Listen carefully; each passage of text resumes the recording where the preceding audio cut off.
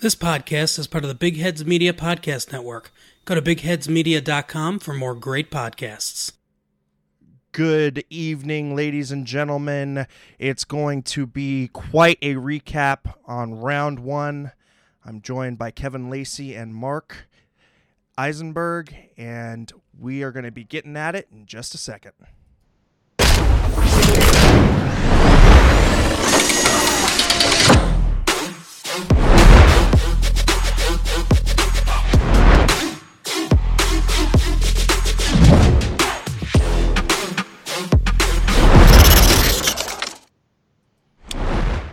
If you want to be a part of the show, you know how to interact with us. But if you're new here, check us out on the Twitter, the Instagram, of course, in the YouTube chat, Facebook, SoundCloud, and Reddit.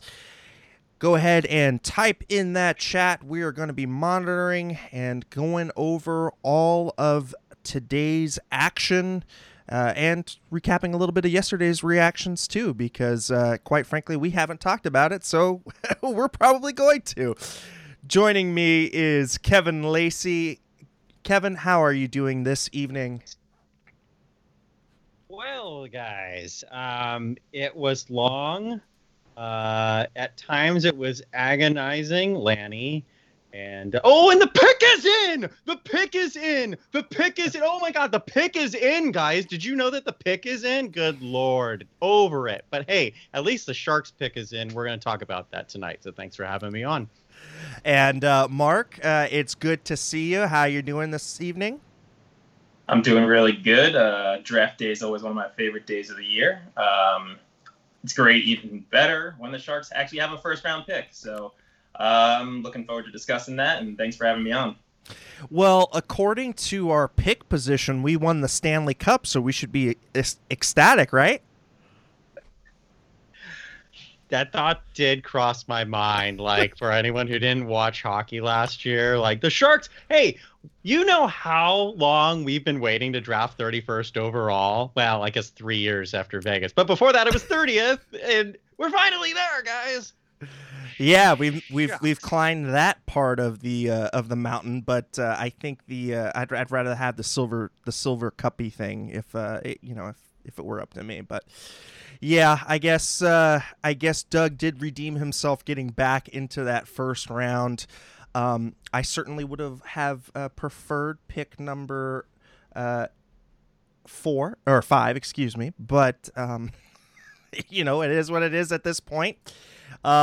So yeah, let's quickly kind of run through it. So first overall goes to the New York Rangers, and of course, I mean, this was the consensus number one. I think everybody knew this kind of going in, but surprise, surprise, Alexis Lafreniere is the number one overall pick coming out of the QMJHL Rimouski.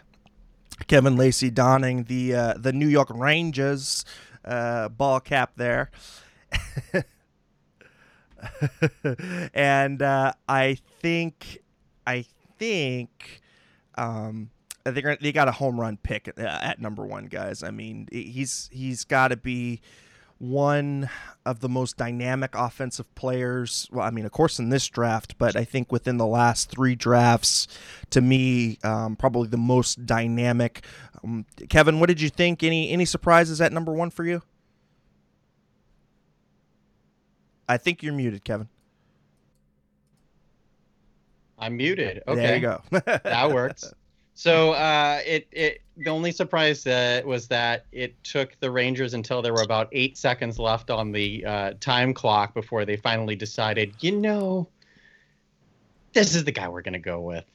So, it's a great pick.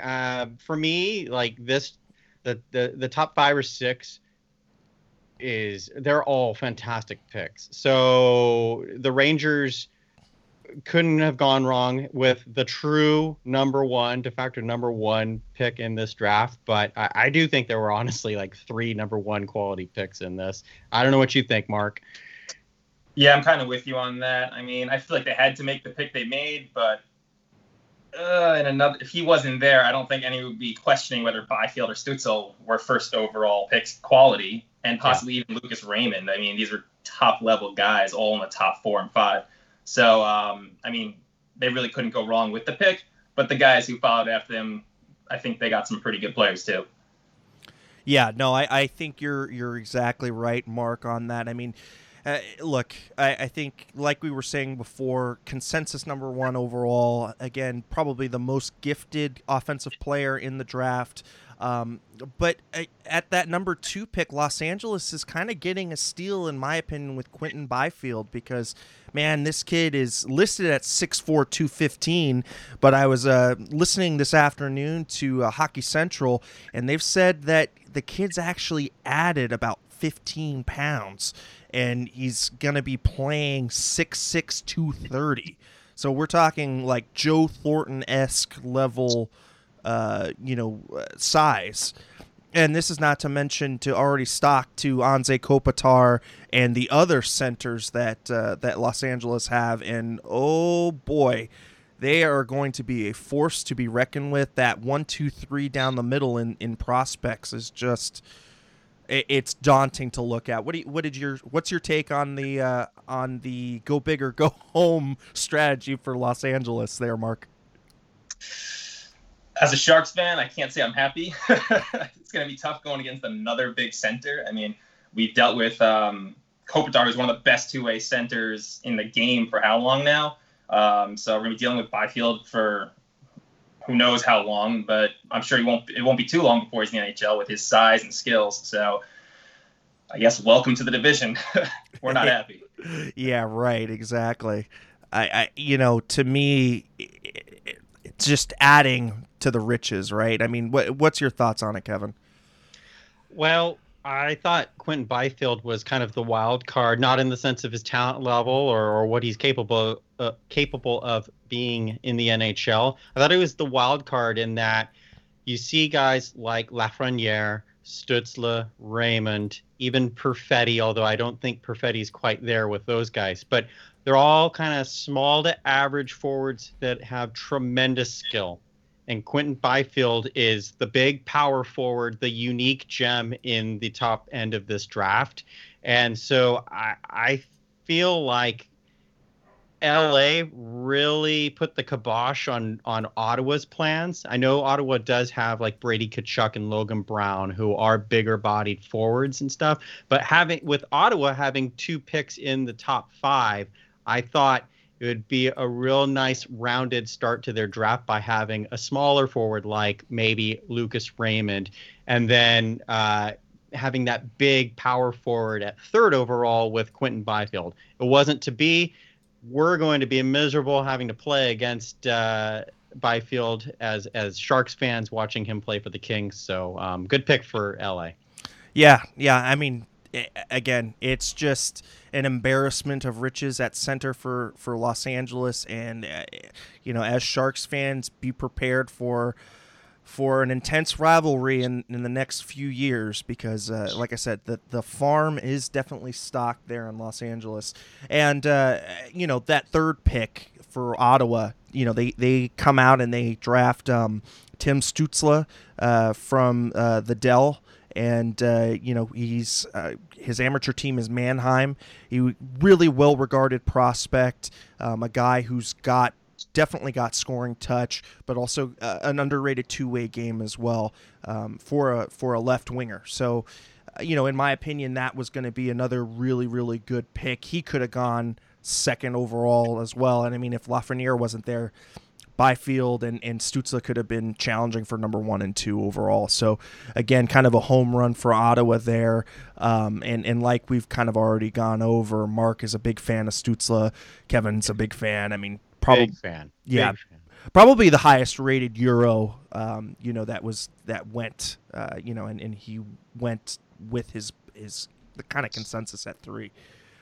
Going into number 4, Detroit and Steve Yzerman. Detroit is no stranger to drafting out of Sweden, and they pick Lucas Raymond, 5'11", 170. His team that he's coming from is Frölunda.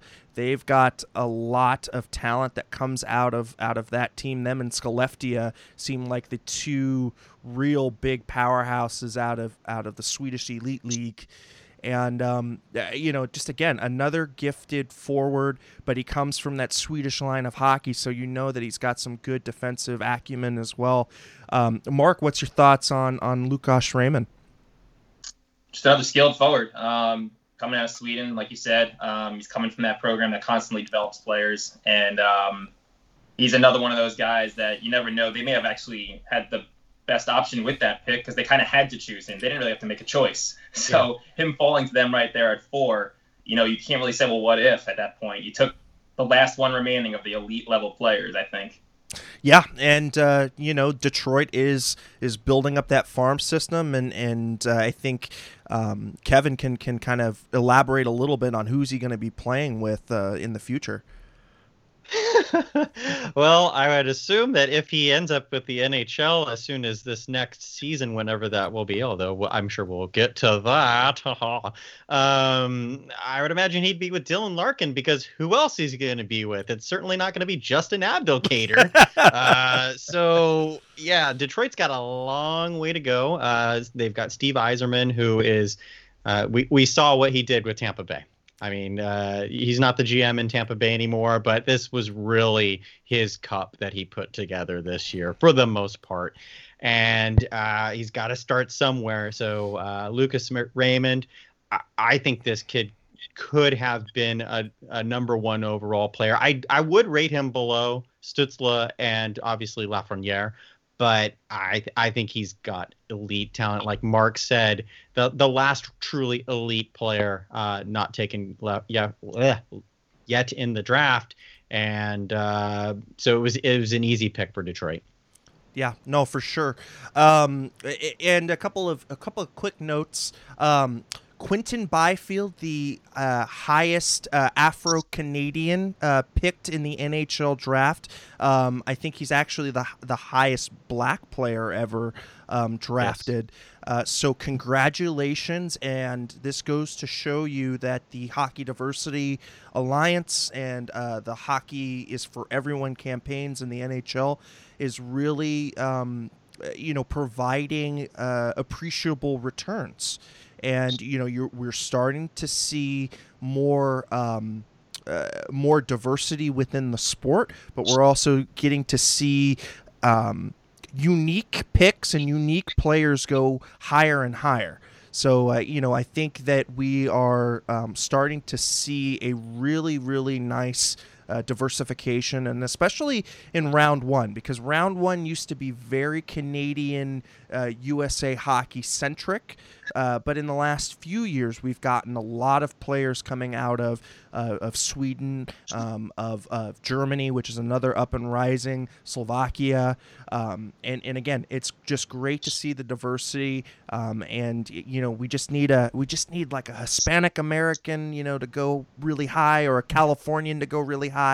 And I'll be happy. But congratulations to Quinton Byfield. Congratulations to his family, because again, this is not only a day for the prospect, but it's a day for the prospect's family, right? Because there is so much sacrifice that everyone has to make when a son or daughter plays hockey. It's an awesome sport, but very expensive. And yeah. I mean, between ice time, between equipment, it's an extremely expensive sport. So really, it's nice to see more people have accessibility to it. So, Raphael asking, how do we keep up with the prospects, and how do we follow so many teams? Well, I'll give you a little hint. Actually, 2 hints from me. It's called EliteProspects.com and and HockeyDB. Go study up on those 2. That's where I get a lot of my information. There's Corey Pronman's prospect ratings, which is also really good. Of course, there is Bob McKenzie's prospect rankings. I think he's the undisputed king on really evaluating talent. And then as far as multiple team following, I think we kind of all are dispersed around the country. Mark is in New York. Kevin's up north in NorCal, and I'm here in SoCal. But I think we're just really big fans of hockey in general. And I think when you start with a team like San Jose, for instance, and you kind of get sucked in, it's inevitable that you're going to want to just watch the sport. So, even though, we're all very bitter that the Sharks didn't make it into the playoffs, we all watched bubble hockey because at the end of the day, we were just craving for it. So those are kind of the tips and tricks that come from us. It's okay to be a fan of one team. If you want to just be a Sharks fan, totally understand that too. But I think hockey kind of lends itself to, once you get into it, and especially if you get really into one team, it kind of just opens the whole door. And so, whenever the Sharks play against anybody, you just kind of follow the best players on the teams, and that's kind of how you go. So that's how I would respond to that question. You guys have anything to add? You pretty much covered all the sources I usually use. I very much look forward to Corey Pronman's rankings every year. I've been following him since he was with ESPN, and then obviously through The Athletic. But for me, I get a lot of my information just from, like you said, the sources you mentioned, even just Twitter, whether it's following a person who follows college hockey or a person who follows the development programs. I myself, as you said, live in New York, and I went to UMass, so I'm very in tune with Hockey East and college hockey in general. So a lot of times I'm seeing players that are listed as commits for this school and that school, and kind of seeing who might be going high in the draft. So for me, it's a little bit of a combination of, like you said, elite prospects, Corey Pronman's rankings. Actually, I always buy the Hockey News Guide, even though it's not always the best. But I've been buying that for 20 plus years. So there's plenty of sources out there. There's plenty of information out there. It's great sources. Yeah, Kevin? I was just going to say there's definitely great sources on Twitter, at Kevin Lacey 22. No, I'm kidding. But a lot of people that I follow, though, they're pretty global. Like Patrick Williams, for example, really does a great job of covering the American Hockey League. And then, you do have the usual suspects like Darren Dreger, Bob McKenzie, and so on and so forth. Another really good way of learning about other teams is grab a video game. Like for me, this was the king. NHL 96. This game I played religiously when I was like 13 years old. And that's when I started learning about guys like Luke Robitaille and Esa Tikkanen. And who the heck is Matthew Pekka? This guy keeps scoring on me and he's annoying. And he was a really good, underrated second-ish line forward. So when you start picking up these names, for me, I found that to be a really easy way of because then you at least hear the names, and then when you see other people talk about them, then it's like, oh yeah, that guy. So I think that helps with your hockey vocab, so to speak. Yeah, no, I think definitely great points. And the newest version of NHL, so if you pick it up on your platform of choice, you can even play as European teams now. I think they've got players from the CHL, so across all three leagues in the CHL. So yeah, I mean, again, it's kind of where you want to pick your poison, so to speak, and what your media consumption of choice is. But definitely a lot of resources. And, I mean, heck, you can always check out Teal Town USA because we've got our prospects nailed down. So, always check it out on our website, too, because we do go into the prospects. But getting back to the draft after that little side step there. Great question, though. Yeah, no, extremely. Number 5 with the San Jose Sharks pick, Ottawa Senators select Jake Sanderson, a defenseman from the National Development Program. A great program. A lot of good kids come out of there. 6'2", 185 pounds. And, I mean, for me, this was kind of the sleeper, so to speak, that I liked a lot. I mean, he wasn't a sleeper, but within that first round and within that upper echelon, to me, he was kind of like the guy that had the most volatility in where he would be drafted. And to see him go this high, I think it's going to be really interesting to see him and Shabbat on the blue line for Ottawa. Because you've got the pure offensiveness in Shabbat, but you've got a nice little two-way kind of player in Jake Sanderson. He's probably a little bit more tilted towards offense, but I think he's still got a pretty underrated defensive game as well. Mark, what's your thoughts on pick number 5?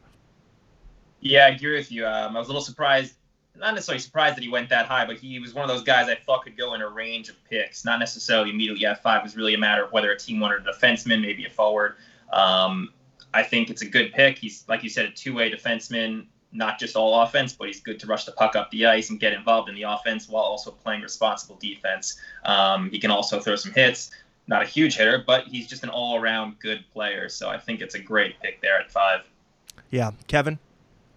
See, I have a different feeling about Jake Sanderson than you guys. I actually think that he's the best defensive defenseman in this draft, and I think that he has some offensive upside. He's definitely shown it at this youth level so far, but I don't know if he has the offensive tools to really carry that to the professional game in the likes of like what we hope Erik Karlsson to be. I was going to just say Erik Karlsson, but what we hope he'll be. Because for me, Jamie Drysdale was the best defenseman in this draft, who goes at the very next pick, and we'll talk about that.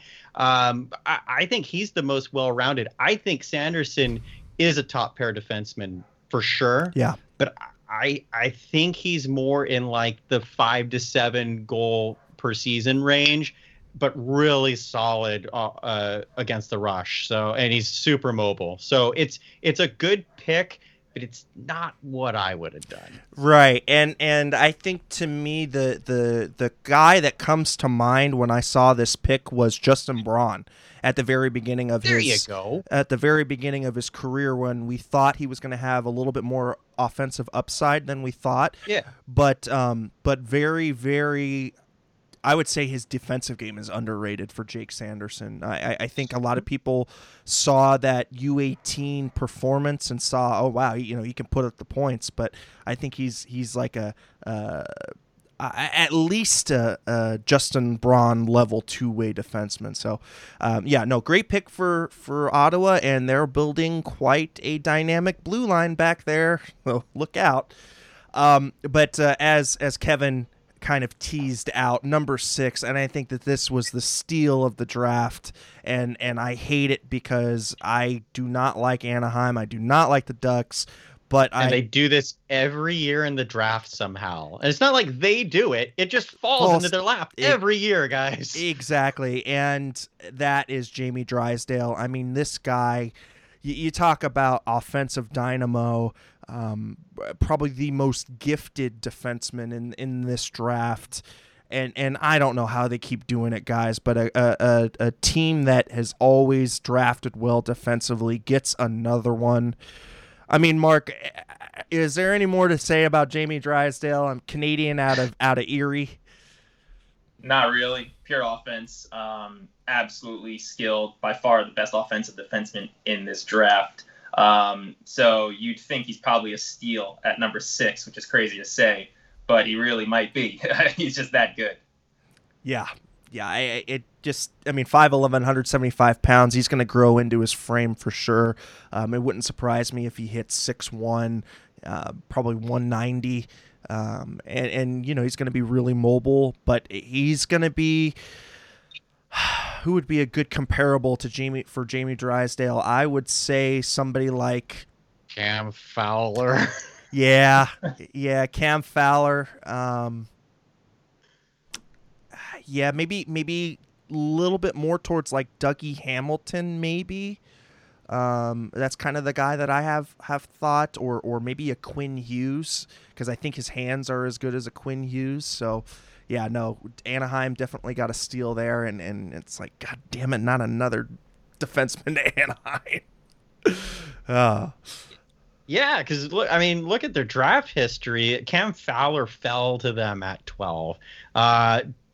Just keeping with the defenseman theme, because there are forwards in there too, but like Hampus Lindholm didn't fall, but they drafted him 6th overall in 2012, and they had Shea Theodore, who did fall to them in 2013. Yep. Jakob Larsson's a serviceable defenseman, but at that time I was really high on him. I consider him falling to 27. Forward side, Sam Sam Steele, I love that guy. He fell to them at 30. And even last year, Trevor Zegras, I thought, fell at them at 9. So, like, please, NHL teams, just stop this for my sanity, because Drysdale's a really good player, and I was probably, he's not my favorite pick in this draft, but he kind of is, just because I'm like, man, I feel like people don't know how good this kid's gonna be. At 6, I think he is. At 6, yeah, I think at 6 he's probably the best, like, bang for your buck, I think, in the draft, in my opinion. But that's me. Going over to pick number 7 from New Jersey, Alexander Holtz from Sweden, and he's coming from the Djurgården program, and another very good, strong Swedish Elite League program. They've got a really good. I would say they tend to really work on their 200-foot game. I wouldn't say that they're like the most offensively gifted team in the Swedish Elite League, but again, I think they come from that Swedish school of hockey where it's really cover your own end first, and then the offense kind of comes with it. 6 foot, 192 pounds. He's going to be another biggie, and he plays right wing. Either of you guys have too much thoughts on Alexander Holtz? I'll just say that Holtz is a pure sniper. He was kind of the player for me. I didn't really know where to rank him, because he does seem to be a little bit of a one-trick pony, in my opinion. But the guy is a pure sniper, and I don't think he compares to this player. But Patrick Laine was a one-trick pony who's a really good goal scorer in the NHL. So I think paired with Quinn Hughes and also there's Nico Hischier who's there. I think this is more of a pick. He's a talented player, but I think this is more of like, we need a complementary straight offensive piece to go with either Hughes or Hischier. What do you think, Mark? Yeah, I think of him just as a sniper, a shooter, and he's already playing against men over in Sweden, so he's contributing there, obviously at a good level for someone his age. I'm not sure how far away he is from the NHL, but he'll fit in nicely with those other two in New Jersey, so they got a good player in him. Yeah, no, I definitely great points. Going over to that 8th pick owned by the Buffalo Sabres, and boy, talk about a team that has been just totally gutted and remade in the offseason insofar as that front office. They go with the other Quinn brother, Jack Quinn, and 6 foot right winger out of Ottawa. He's a 67, and I mean, a good pick for them. They needed some help on the wings, although it is a little interesting. I thought that they might go Cole Perfetti there at that pick, but Jack Quinn, I think, is also a good player. I mean, were you guys at all kind of surprised at where Quinn ended up, or think he might kind of went where he should have? Let's go ahead with you, Mark. Maybe a few picks early, but I think he's kind of right in that range. Scored 50 goals in 60-something games pretty much in juniors, and he's just a pretty dynamic player. So I think you couldn't really go wrong with him there. Yeah, I can't really say whether I think he went too far. Maybe a couple picks. Yeah, I'm with Mark on that. I have him 12th on my list, and it's more because I really like my top 11, so I just couldn't rate him higher. Right. I think it's a fine pick. Like you mentioned, Eric, I had Cole Perfetti higher. He was my highest available at that time. I got a little thrown for a loop because when they announced Ottawa 67s, I was like, Marco Rossi. Wait, what did they just say? So that kind of messed me up there. But Marco Rossi went next pick. So yeah, no, his teammate Marco Rossi went the next pick, and I believe he's from, is that Austria? Yes. Yes. Yep, originally. Yeah, so an Austrian player, but he's coming out of the OHL, Ottawa 67s. And I think again, kind of a little bit of an off the board pick. Not off the board, but just a little surprising to me where he ended up. Again, you look at Minnesota's organizational needs. Centers to me is what screamed there, but they went with a little bit of an undersized guy, 5'9", 183 pounds. Plays a little bit above his weight class from what I've heard. Likes to throw around the body a little. So it'll be interesting to see how he kind of ends up in the West, especially because of the bigger forwards we have out in the West. But I think kind of right and around in that spot is kind of where everybody had him. Yeah, I think that's pretty much the same range. This is the area where you start getting those guys who flip in a 3, 4, 5 pick range. And I think he just shows another example of what the new NHL is all about. People aren't scared of size. And I know he plays bigger than his height, but forward who's 5'9", I think it is 5'9", for him. Yeah. Yep. People aren't scared of taking him in the top 10, whereas who knows where he would have fallen maybe 10, 15 years ago. Yeah. Yeah, very much so. Well, going into that 10th pick, and to me, this is the second steal of the draft. Winnipeg comes up with a great pick here. Cole Perfetti, he's out of Saginaw, and again, just an offensive dynamo center. 5'10", 177 pounds, so he's a little slight of frame. But again, I mean, we're talking about 17, 18-year-old kids, so he's going to grow into it a little bit. And they're going to have a nice playmaker there. He's going to take a little bit of seasoning. But again, for me, it's the second best, bang for your buck pick at that position. Kevin, your thoughts on Cole Perfetti at 10? Yeah, Cole Perfetti is a really talented player. To me, the thing that stands out was Craig Button's assessment that his hockey sense is a 6 out of 5, which when I read that, I thought there was a typo, and then I realized that was legitimately he wrote 6 out of 5. Cole Perfetti's just he's a nice player. I mean, I think it's a good value pick at 10 for one, because I did have him 6th on my list.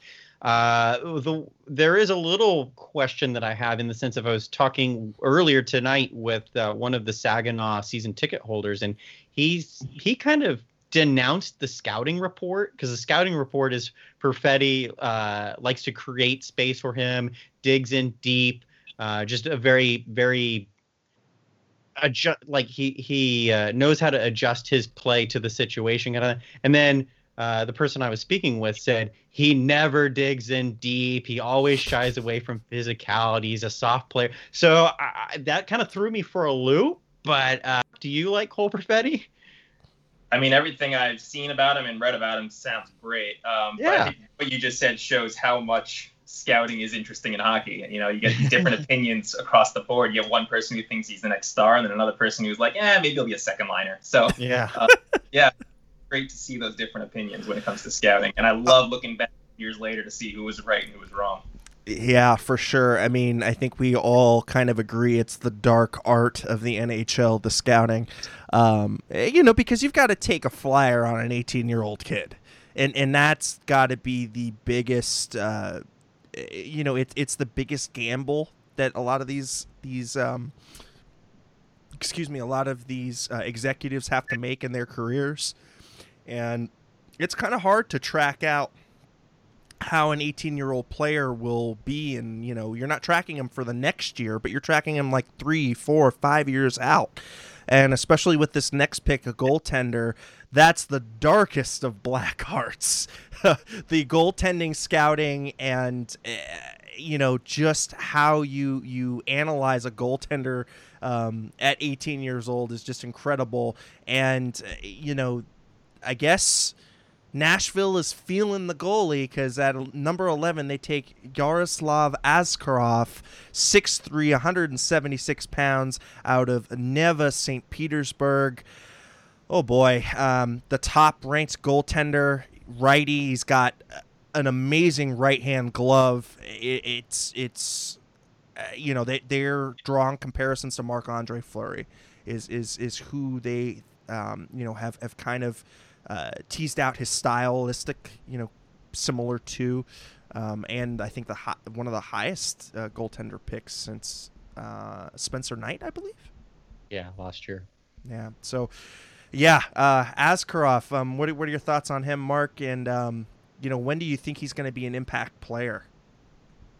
He's definitely a few years away. I think I read that he has 2 years left with his current team, even in the KHL. But I'm always mixed on picking goalies in the first round personally. I know people always like to compare to Carey Price or this guy or that guy who actually was a stud in the NHL, but just as often you find goalies in later rounds or even just as signings who are just as good in the NHL. So it's just, you're in the part of the draft where you're looking for a guy who's going to be an impact player on your team and someone who is kind of a guarantee to be a top level player. And not saying that this goalie will not be great, but I feel like you may have a better chance of getting an equivalent talent in goal years down the line after they've developed versus taking a chance on an 18-year-old goalie. Now, that being said, this guy apparently has some of the best stuff they've seen from a goalie in years coming into the draft. So who knows? Maybe he will be the next Carey Price or Marc-Andre Fleury. Or maybe another goaltender that he can draw inspiration from within his own organization's Pekka Rinne. Another big. I mean, this is a guy. I mean, he's 6'3". I mean, and so he's a monster in net, and really could take some schooling from the Pekka Rinne school of goaltending for sure. Kevin, anything to add on the goalie at 10 or 11? No, I do have something to add, but I thought Mark's assessment was perfect. Like, I could not add anything more about drafting goalies and Askarov's talent level. I think that's great. For me, I was really expecting a trade to announce at this point because I thought you have a team like Chicago, you have a team like Edmonton.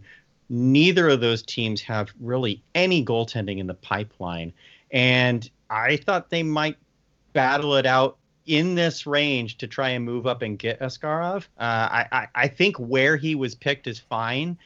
Who knows what went on behind the scenes because something may have just not worked out. But you have Carolina in the mix there that I didn't think Carolina really needed to have any big needs in one position. So I thought they might just take him just because. So I would love to have been a fly on the wall for any talks about trying to move up to get Askarov, but didn't happen. He goes to Nashville. So we'll see what happens with the future of goaltending here. Like you said, in a couple of years. Yeah. So in a couple of years, I think just for everybody's information, 2 years left on his deal with St. Petersburg in the K, and then I would assume we're gonna have maybe 1 to 2 years more of development / maybe picking up a few games here and there at the NHL level, but I don't think we'll really start to see an impact for at least 4 to 5 years. That's kind of, for me, the kind of where we can start to see superstar goaltenders emerge, because quite frankly, I mean, their prime starts 28, 29, 30. And for me, that's kind of like peak goaltender age. So he's a young kid. So it'll be interesting to see how they bring him along. But again, it's Nashville. They know how to bring up the goaltenders. And so yeah, it's very interesting pick there. I could have seen him going at 9 to Minnesota because Minnesota's goaltending depth is just horrid. So I thought, well, maybe he might be able to be slotted in there, but yeah, Nashville got a good one for sure. I think they have enough faith in Kaapo Kakkonen. I do too. I think he's a really good goalie. I think he's the reason that Minnesota didn't go with Askarov at 9, because outside of Kakkonen, like you said, they've got nothing. Yeah. Very, very dry cupboard there on the goaltending front for Minnesota, but they went in their direction, and Nashville got a good one. So at the end of the day, they will we'll see where Askarov kind of ends up going insofar as development wise. So I'm just gonna run through, I think, outside of the top 10 and the goaltender, I think I'm just gonna run through all of the picks till we get to the Sharks pick. If you guys have anything that stands out, let me know while I'm going through this. Anton Lundell from Finland, HIFK, goes to the Florida Panthers at pick number 12. Pick number 13, Seth Jarvis goes to Carolina. He is a center, WHL from Portland Winterhawks. Awesome pick. Yeah, awesome pick for sure. Dylan Holloway at number 14 for the Oilers. He's also a center, 6 foot 203 pounds from Wisconsin. That's a decent pick there. Kind of shoring up, I think, middle six for Edmonton, especially if they have to get rid of Nuge or, they have, some expiring contracts and need some of that middle six depth. So a good pickup for the Oilers for sure. Rodion Amarov, left winger from Russia, 6 foot 177. He is currently a free agent in the KHL. He goes to Toronto at number 15. Kind of an interesting pick there, them going with the Russian. What do you guys think of that? Yeah, he was actually a guy I kind of had the Sharks possibly in their range, late first round, early second round. But I know some other people had him rated a bit higher, a lot of skill. I'm not terribly surprised by it, I guess, where he went. But then again, Toronto, what are you going to do? Yeah, Toronto's going to Toronto, right? Yeah, exactly. Yeah, I think that that was an interesting pick, but I'm trying to think. I know that Toronto now has Ilya Mikheyev, and I thought they had one other Russian player, Mikhail Abramov, perhaps. I'm trying to remember. I think it is Abramov. Yeah, they've been going to Russia for their picks recently. Well, Mikheyev's a free agent, but so that part of it's not so surprising. Just really quickly regarding Lundell and Jarvis, those were the next two picks, and those were the two highest picks I had left. I think Lundell really could be like an Anze Kopitar type player. He was rated really high last year going into the 1920 season. He fell down the rankings, but he's a guy that I've been looking at here this last week and going, he's a pretty good player. And then Seth Jarvis, I just love that guy. So another great player for Carolina in their system. I think he's kind of like Joe Pavelski, but I think he's got a little bit better hands. I don't think he's anything truly stands out about him, but he's just a solid hockey player. So.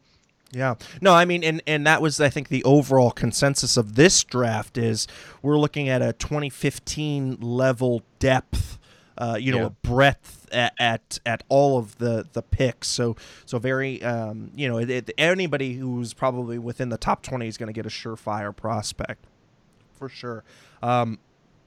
Montreal clocking in at number 16 gets Caden Goulet, defenseman out of Canada, 6'2", 186 pounds, from the WHL Prince Albert Raiders. Lukas Reichel from Germany, Esabaren Berlin, 6 foot 170, goes to Chicago Blackhawks at the 17th pick. Dawson Mercer goes 18th to New Jersey Devils, Canadian, 6 foot 180 from the Q from Chicoutimi. Brandon Schneider, defenseman from Canada from Brandon Wheat Kings, goes to the New York Rangers at the 19th pick, and that is their second pick of the draft. So defenseman to go along with the forward. Number 20 belongs to New Jersey Devils. It's Shakir Mukhamadullin from Russia. You did a really good job on that. Mukhamadullin. Yeah, 6'4", 178 pounds. This kid, I mean, talk about another big freak in nature. He's going to probably clock in at 6'6", 190. I mean, this kid's going to be another really well-built. Maybe a comparable I like is Jamie Alexiak off of Dallas. A big kid, can skate well, gets a good first pass. Maybe not the most offensively gifted player, but really solid two-way defenseman there. But yeah, that was a comparable that I could pick. Number 21, Columbus Blue Jackets. It's Igor Chinkov Chinakov, Russian, 6 foot, 178 pounds, from OMSK. Did I get that right, Kevin? You got closer than Bob McKenzie. You kept calling him Chinakov, and I was like, okay, but yeah, that was good. It was good. I'm trying to think.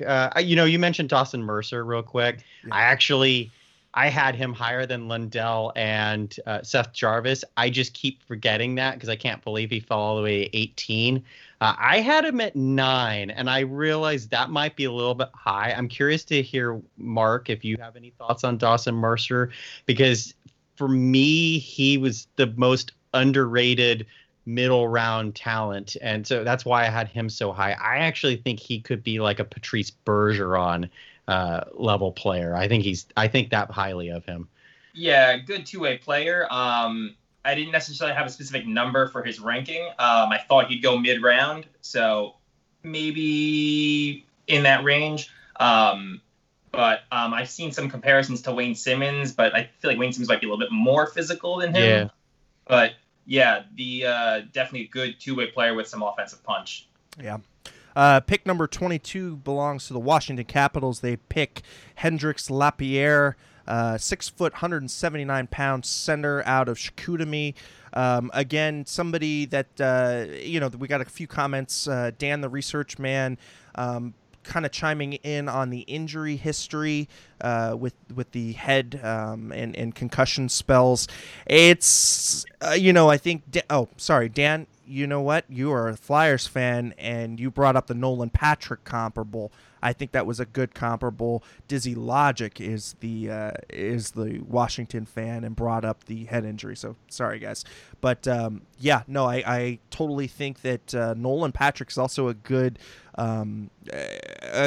comparable as far as what kind of player he is as well. Center, 6 foot, 180 pounds. So similar build style. Kind of a playmaking forward. Got a little bit more of a scoring touch though. I think interesting pick, but at the 22 level, you're going to take some flyers on people. So definitely a guy that, can punch above his weight class if he's healthy.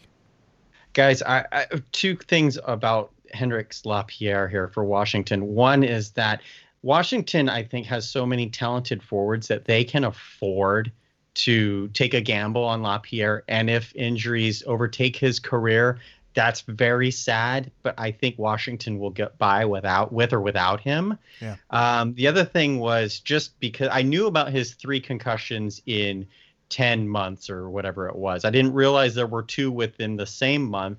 And then the more Bob McKenzie was talking about his injury profile after the 3 concussions, that clip of Will Ferrell where he's like, yeah, and that was my reaction just listening to the laundry list of injuries and these doctors' medical reports coming out. Like, oh, this is just getting worse and worse and worse. Oh God. Oh.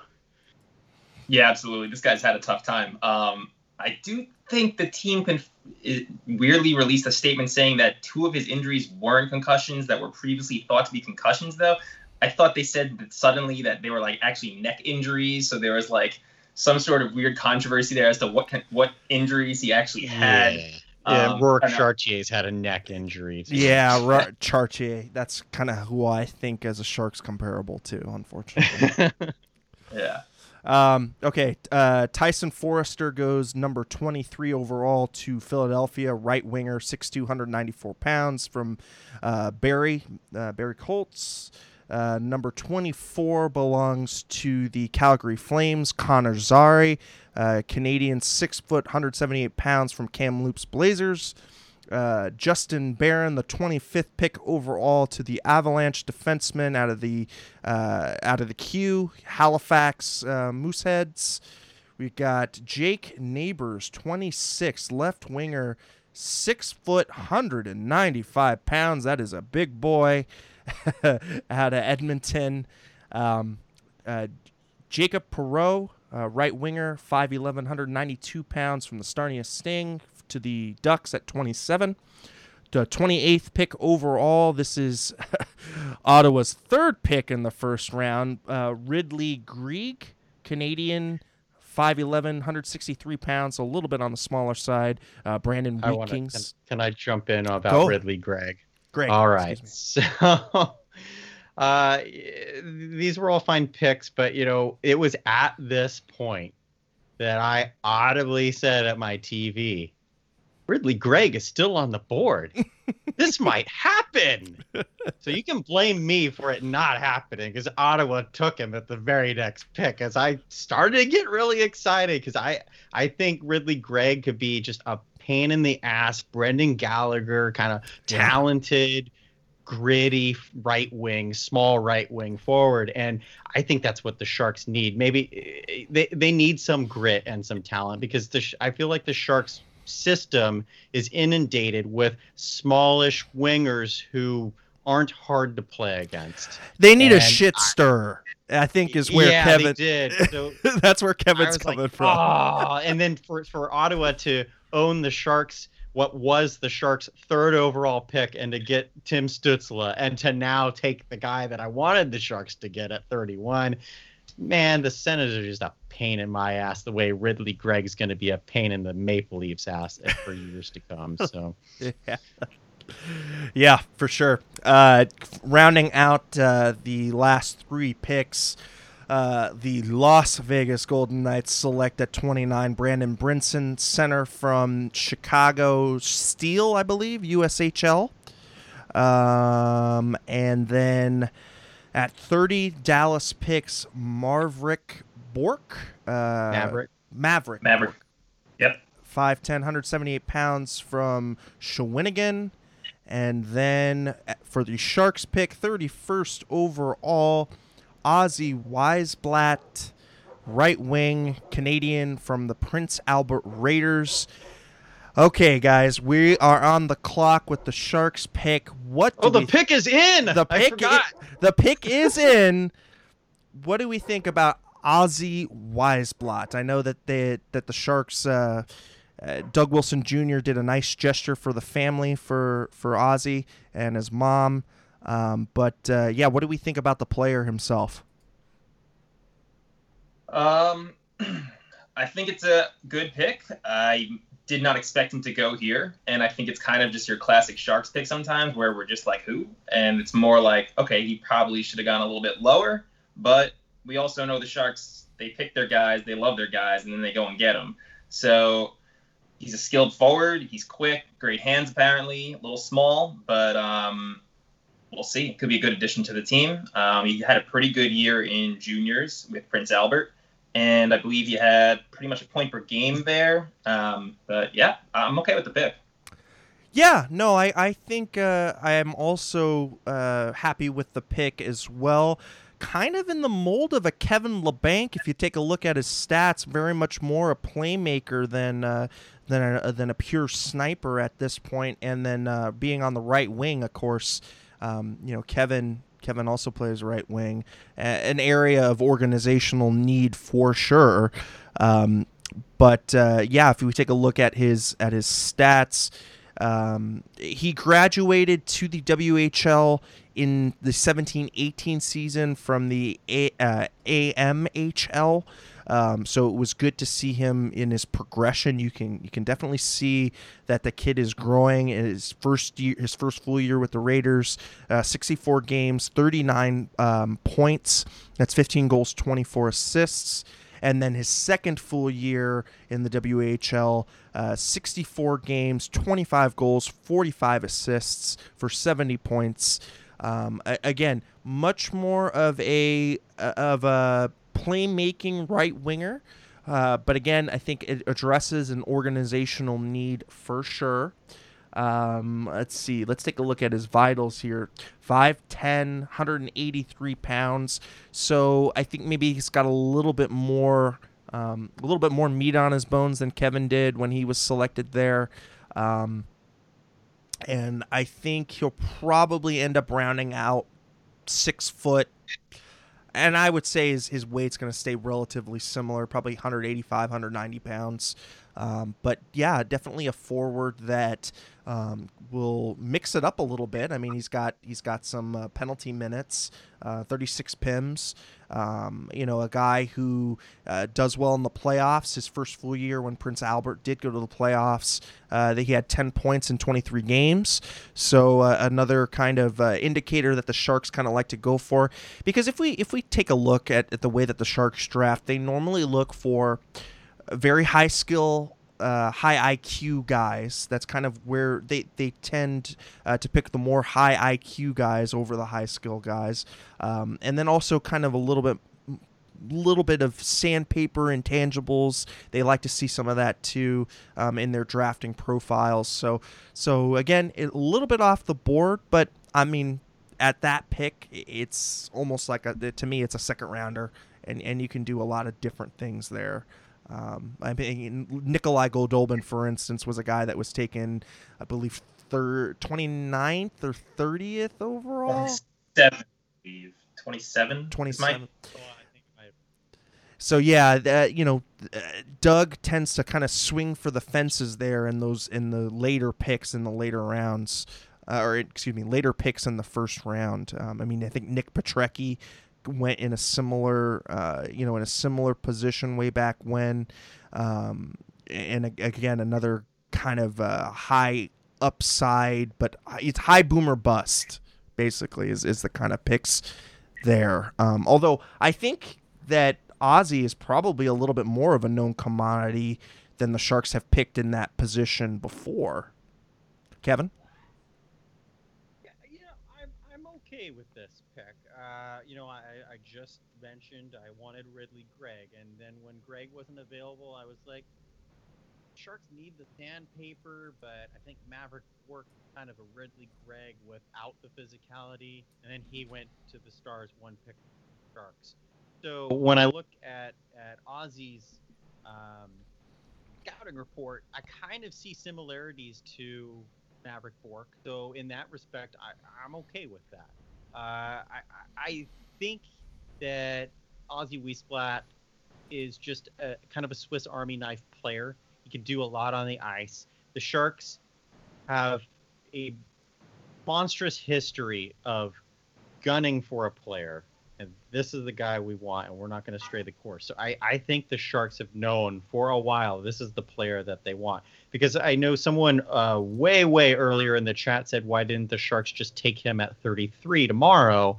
You could have. You probably could have. But if Wiesblatt is the one that you want, doesn't matter. Like, the player that you probably could have drafted tonight at 29 is probably, or at 31 is probably, sorry, I said 33. I meant 34. The guy who you would take at 31, you probably can get him at 34 tomorrow. So I don't really think it's a reach. I was trying to find the rankings. I know Bob McKenzie had it ranked 40th. Future Considerations had him ranked, I lost it, 40th, also 40th. So it is a little bit higher, but as we've talked about throughout the night, after pick 15 or so, it's just depth. Like, there are good picks to be had for a while. You're not really going to see a rise or a drop off in these picks for a little while, probably not until the middle of the second round. So good pick by the Sharks. I was also impressed with Doug Wilson Jr.'s flow tonight, by the way. Yeah, and just a few other rankings that I had listed for him. The Hockey News draft preview had him at 73. Okay. Corey Pronman had him at 33. Corey Pronman of The Athletic. And then Chris Peters of ESPN had him at 40. 3 had him at 40. Well, there you go. Yeah. So I think averaging those out, what it averages out to 70, 33, and 40. So we're looking at like 52 is kind of, if you average all of those out. So yeah, I think, again, like we said, the Sharks tend to hone in on their guys, and it's, all we got to think back to is Mikko Rantanen versus Timo Meier, right? I mean, they hone in on their guys and they pick their guys, and it doesn't necessarily jibe with the rest of the hockey world's kind of consensus. But I mean, that's kind of always been the Sharks' style. So, it is what it is at this point. I think again, it was in from my perspective, you're addressing the organizational need. And, that right wing was really thin to begin with. So good to see that. Again, it's a decent pick for where they were at. And we'll see what they end up doing tomorrow with pick number 34. But I think, guys, we're gonna quickly go over the trades that went down in the last week. When we're gonna try and jet out of here after an hour and 15. So today we had the Montreal Canadiens trading for forward Josh Anderson in return for Max Domi and a third round 2020 pick. So that is the third round this year. Immediate impressions from my end. Josh Anderson to me is a guy who's got potential. It definitely got a question about the injury though. A guy that can slot very nicely in the middle six. And as far as that's from the Montreal side. From the Columbus perspective, you get Max Domi, who, I mean, this guy is cut from a similar cloth, as far as having that piss and vinegar in his game from his dad. A player that is just hard to play against, but got some scoring touch for sure, more so than his father did. And, a guy I think that can really slot in at the top on your top line and provide a sandpaper grit, but scoring touch. And I think the Columbus Blue Jackets did really well and did well by also getting the pick as well. To me, Columbus still would have won the trade if that pick was a fourth rounder or a fifth rounder. Just them getting an extra pick thrown in, I think, is what sweetens the deal for me from the Columbus perspective. And in Montreal, I'm just wondering, why wasn't it a 1-for-1? Because there are question marks on both sides. But, Josh Anderson, I think, has the bigger question mark with health. Kevin, quick thoughts on that. 100%. What I find so amusing, and this is pretty typical for Montreal fans. If there are any of you Montreal fans out there, I apologize. But Montreal fans hate on all of their players until they're gone. They could not wait to get rid of Max Domi for the last 2 years. And now that they've traded him to Columbus, it's, what are we doing? Trading Max Domi for Josh? I really like Josh Anderson, like you said. I think he's a solid power forward. I didn't like his holdout that he had a couple of years ago, because for me, he was still really unproven and shouldn't be holding out. The biggest question is the injury, of course. He played with basically one shoulder for the last year and a half, so he had to get the surgery. When you look at him with 1 goal in 26 games, he was hurt. So I do think he's great. I found a tweet. I was looking for who wrote it, and I can't find it, so I apologize to this person. But he said, "Is Josh Anderson the next Brad Isbister?" And I was like, oh, that's cold. But for those of you who don't know who Brad Isbister was, he was a really good player for the prospect-ish player for the Oilers and the Islanders. And then injuries just took his career down. He was a power forward just like Josh Anderson, and injuries just killed his career. So that is a scary comparison. But it's not the end of the world for Montreal, but wow, Columbus got a third-round pick out of it also. Good for them. Yeah, for sure. Mark, thoughts on the goalie? Or, excuse me, on Josh Anderson, the swap. Pretty much in the same boat as you guys. I don't really understand the extra piece in there. I know some people don't look at third-rounders as a huge deal, but that's still a valuable pick, and looked like it could have been an easy 1-for-1 swap. It was both guys who might have needed a change of scenery, and they're both kind of at best high-end middle six forwards, at worst serviceable middle six forwards. So I don't really understand Montreal's thinking here. We obviously never know what goes on in the back rooms and the discussions that are had and what kind of things have been vocalized there. But I'm just questioning the extra pick being thrown in. I just don't get it. Yeah, no, I think that one had us all kind of scratching our heads, and comparable. I think maybe CBJ saw the Nathan Horton writing all over the walls, on Josh Anderson, another guy whose injuries just cut his career short, and power forward, a very, very good player. So, and somebody that they were intimately familiar with, right? I mean, he signed from Boston to CBJ, and unfortunately, just couldn't play out that contract. So, you get a known commodity in Max Domi, and then you're able to ship out a question mark in Josh Anderson. So yeah, good on Columbus, and to me they're the winners of this trade, but it will be interesting to see how it pans out a little bit later. Okay, so I've been teasing this out. We've all been teasing this out. This is the two Sharks trades coming in October 5th. Just yesterday, the Sharks acquire Devan Dubnyk from the Minnesota Wild for a 5th round pick. The Sharks also are given a 7th round pick in the deal, so it's Devan Dubnyk and a 7th round pick for a 5th round pick. Basically trading 2 rounds. Trading 2 rounds down for Devan Dubnyk, who's got 1 year left. They did retain half the salary there. I believe it clocks in at $2.5 million against the cap. So Devan Dubnyk was a guy who had some personal issues last year. I think it was in and around his family. For me, a guy that maybe a change of scenery could really help him. He's a guy that's proven that he can handle a large workload.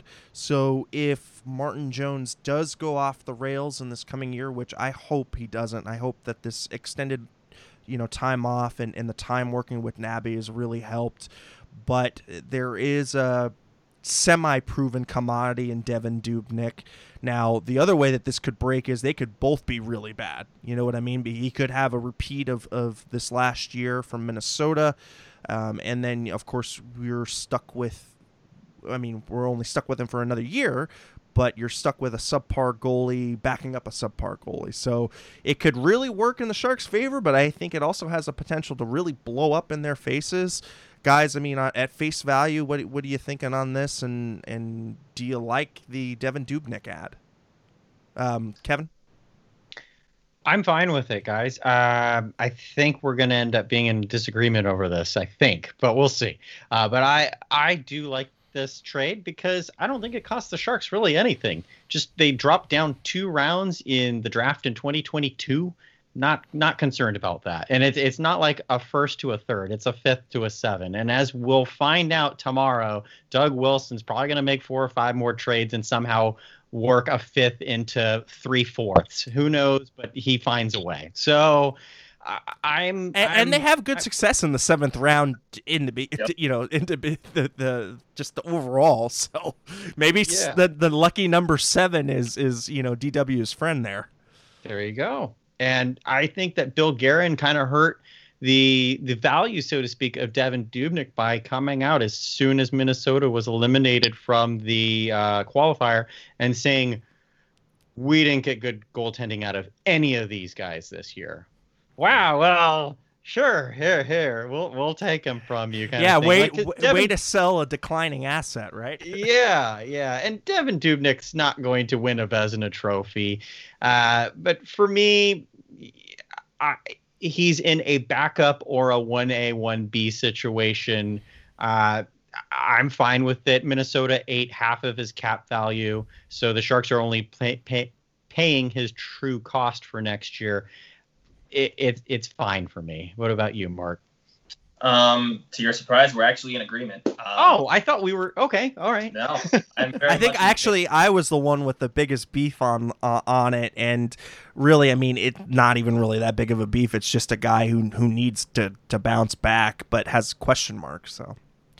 Yeah, I'm actually in favor of this trade. I was scared at first with the rumors because I think that Minnesota Wild reporter was saying there might even be a high pick involved, which terrified me because I was like, well, if anything, I feel like we should almost be giving something back to take his contract Which on. is what happened. Yeah. So we got a 7th round pick, which for the Sharks actually is probably like a 2nd round pick with how much success we've had there, like you guys said. And we're getting a goalie who, if you look at, he's really only going to be paid about $200K more than Aaron Dell was last year. Yeah. And consider the alternative. If we sign a free agent over this offseason, we were going to have to give him 2, 3, 4 years, which is not what we want right now because we have Melnichuk, who's going to be coming over, probably needs a season or 2 in the AHL.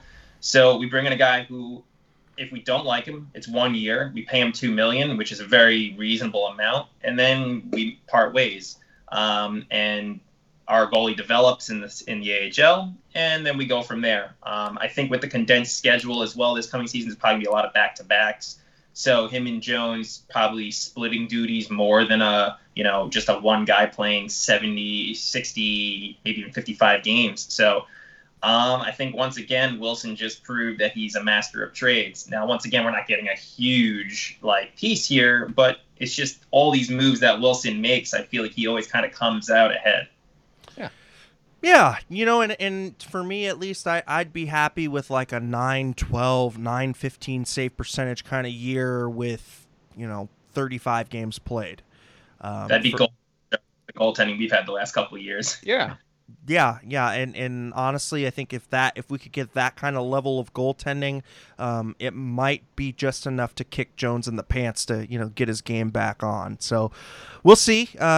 Definitely a little bit of a gamble, but the price was right in my opinion, and you're able to solve the need without having to spend free agent monies, and we all and go crazy he's about that. Devin Dubnyk's a really likable person, really likable human being. I've never heard a bad thing said about him, and he's already rebuilt his career once. So again, just because I think of his age and how long he's been in the league at this point, we'll see if he can rebuild it a second time. But I mean, he's not the dumpster fire that he was when Edmonton got rid of him and he got waived to Nashville and waived to Montreal and all this stuff. And then Mitch Korn rebuilt him back up.